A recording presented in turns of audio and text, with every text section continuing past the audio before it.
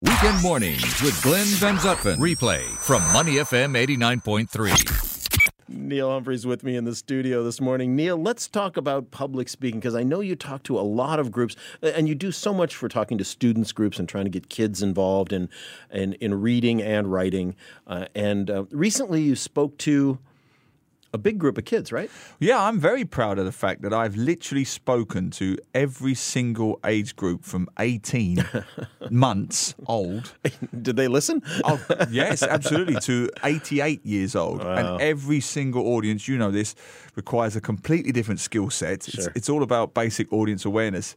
No, I thought we'd talk about students because I saw on your social media feed that you and I have spoken to exactly the same students. Oh. You spoke to, I believe, University of Newcastle students. Yes. And I said, I've done that. And then I saw your photograph of the media students, right. And I've spoken to the same guys. Now, that was with Neville Mackenzie. I don't know if you know Neville or not, but Neville teaches a course on media at the University of Newcastle here in Singapore. Mine was for a renowned award-winning poet, a guy called Felix Chong, Wow. who teaches a course there. Okay. And he used to write a column for me at one of the newspapers I was editor at, and he invited me down. And we had a great time. It was a small group, shared lots of funny media stories. And for me, I always think the first rule of public speaking, the only rule really, is audience awareness, is knowing your audience. And it sounds like such an obvious thing. But I always use this example. I do quite a lot of talks with students. They're the most challenging because A, the size, B, the timing. Right. It's usually 7:30 in the morning. Who really wants to be awake at that hour? And right? C, the location, because it's often a non-air conditioned assembly hall. Many of the schools, well-meaning of course, the MOE schools, have those enormous industrial fans that you have to speak over. Right. If it's particularly warm, they'll open up the doors to often faces the traffic. So if you're at a particular school where the cars are going by, you've got that to contend with. All of that is fine. That's a regular day in the office for me. I've dealt with it many, many times. The fun part is you're talking about more than 1,000 students, and the age range goes from P1 to P6. So you have to pitch it somewhere in the middle so that the humour, the storytelling can reach kids who are often 6 or 7 years old. Right. Their language proficiency is going to be very different. Increasingly now, and I'm all for it, Singaporean schools are now multinational. I'll sign books for Vietnamese kids, Burmese, Myanmarese kids, Bhutan, quite a number of Bhutan students, and so on, Malaysian and so on. But the funny thing, I don't know if you've ever had this, Glenn. The funny thing is, you know what I find is the most difficult, or let's be diplomatic, most challenging? Yeah. It's not the audience. It's not the location. It's not even the time of day. What could it be, Neil? It is the person who introduces you. That can make or break, or not make or break. It certainly makes it very challenging. I'll give you a very good example. And this has happened more than once.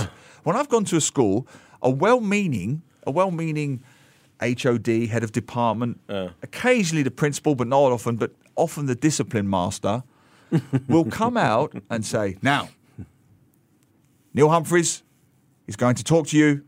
He's a very, very, very funny man.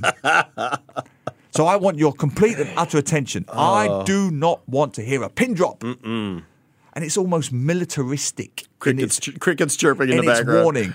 And so, I mean, I've talked about this. I've parodied it, So I've said you can do those kind of introductions. You can do an entire speech without saying an utter word, which is... And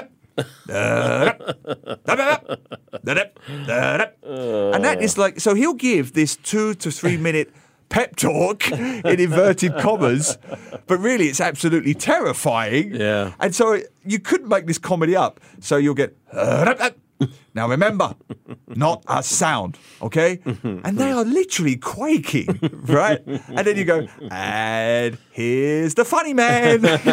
And now you can laugh. And now, so Neil Humphreys will walk on stage, and it's almost an out-of-body experience where I've got stories, I've told them, I've refined them. It's almost like stand-up comedy without being, I know where the pauses need to be, I know where the laughs are going to come, all of the stuff. I've done it for many, many years.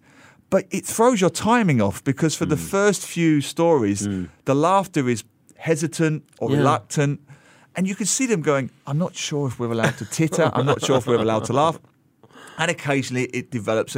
But even then, honestly, Glenn, it's all about public speaking. For me, a lot of it is EQ. It's emotional intelligence. It's having your radar up, your antennae up. And I've seen when students have laughed a little too much, I've seen panic-stricken teachers running to the audience, shh, shh, shh. And you almost want to say to them, it's okay, I've got this. This is my job. I know control. when they're going to stop laughing. Yeah. I know when they're going to start laughing. My voice is going to go up. It's going to go down. It's going to speed up. It's going to slow down to build suspense. I've done this for many, many years. Of course, I can't do that. I can't literally stop the performance and say, excuse me, could that teacher... Excuse me, yeah, excuse me, that one, it's okay, no need to interrupt that. 50 rows back, could you please stop? I've got this. So I sometimes find the most interesting aspect of public speaking for me can literally be the person who introduces me. Yeah. That little 2 or 3 minute introduction completely sets the mood for the whole thing. Oh, absolutely. And the best case scenario is you write your own introduction, right? The way you want to have it. The challenge that I run into is people can never pronounce my last name. Yes. Van Zutphen. And let me tell you, more than once it's just mangled. And even when they come to me in advance and say, "How do you pronounce your last name?" And I say, "Oh, Van Zutphen." The PH in my name Zutphen is just an F sound. Yeah. Zutphen. Pretty, I don't know, not too tough. But invariably, it gets messed up all the time. And I mean, that's a personal kind of vanity thing for me. But everybody, you want your name pronounced correctly if of course. you're going to be in front of a big group. And you have trouble with the spelling of your name, Humphreys, sometime, right? Yeah, missing the S is a common one. Yeah. Mispronouncing the PH. The H becomes like a soft D, so it becomes Dampui, which is actually spit buckets in Hokkien, spittoon. I've spoken about this many times. Tampui, Neil Tampui.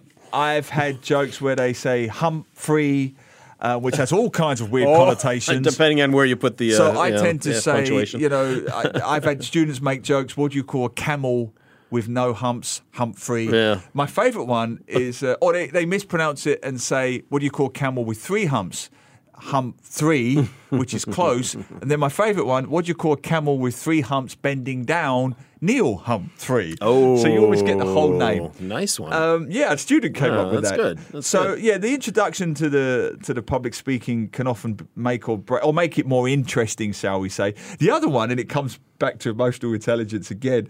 Someone came up to me recently. I did a talk. I won't say who it was for. She said, 45 minutes you must talk. Long time, huh? I said, it's okay, it's fine. But it can be boring.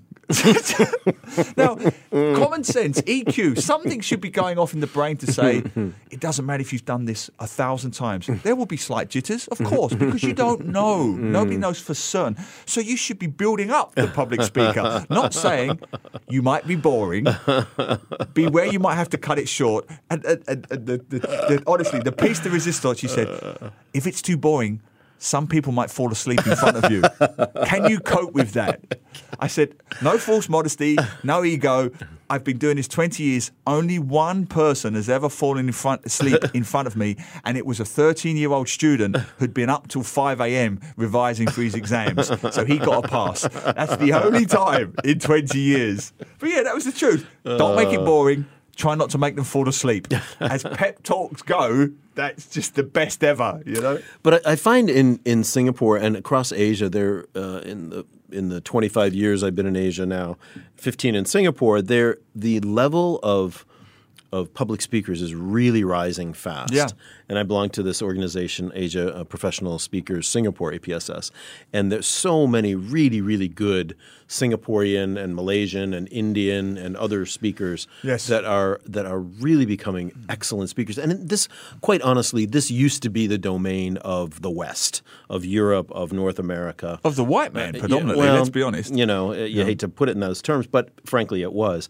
But it really, really, we are seeing so many great keynote speakers doing a lot of that. And I think, part of that, not to give you too much credit, but part of that is having people like you go into the schools and show students early on that, hey, actually somebody can get up in front of an audience and talk for 45 minutes and only one person falls asleep. Exactly. The poor kid that was up till 5 a.m. revising. And it can be fun. And it can be fun. And right. you can, the cliche is true, you can try and drill information. And this is not easy, by the way. It's a very easy thing to say. It takes a lot of practice, but you can drill all kinds of information into a young or old person's head, but it will sail through the head if there's a bit of humor in there. And I'll give you a fantastic, relevant story.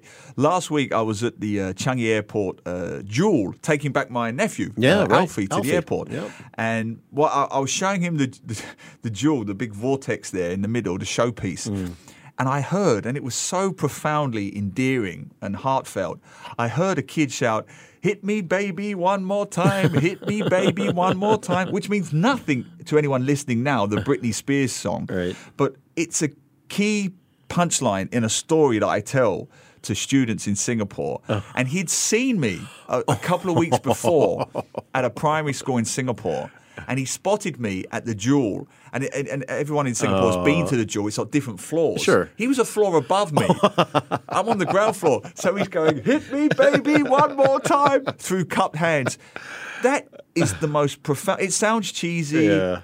Nothing gets me more than that because you've done your job. You know, he's remembered you from 2 weeks. And you know, he was a primary 3, primary 4 student. Young kid.